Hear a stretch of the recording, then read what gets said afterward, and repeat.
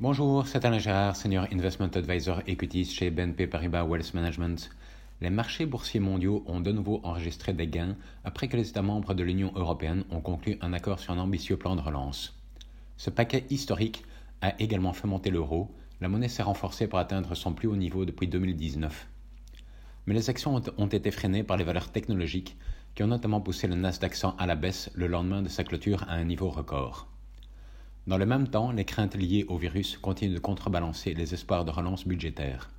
La Californie a connu une augmentation de 2,4% du nombre de cas et est maintenant sur le point de dépasser New York en tant qu'État ayant le plus grand nombre d'infections aux États-Unis. De leur côté, les métaux précieux continuent de bénéficier du contexte de taux d'intérêt réels négatifs. Bonne journée.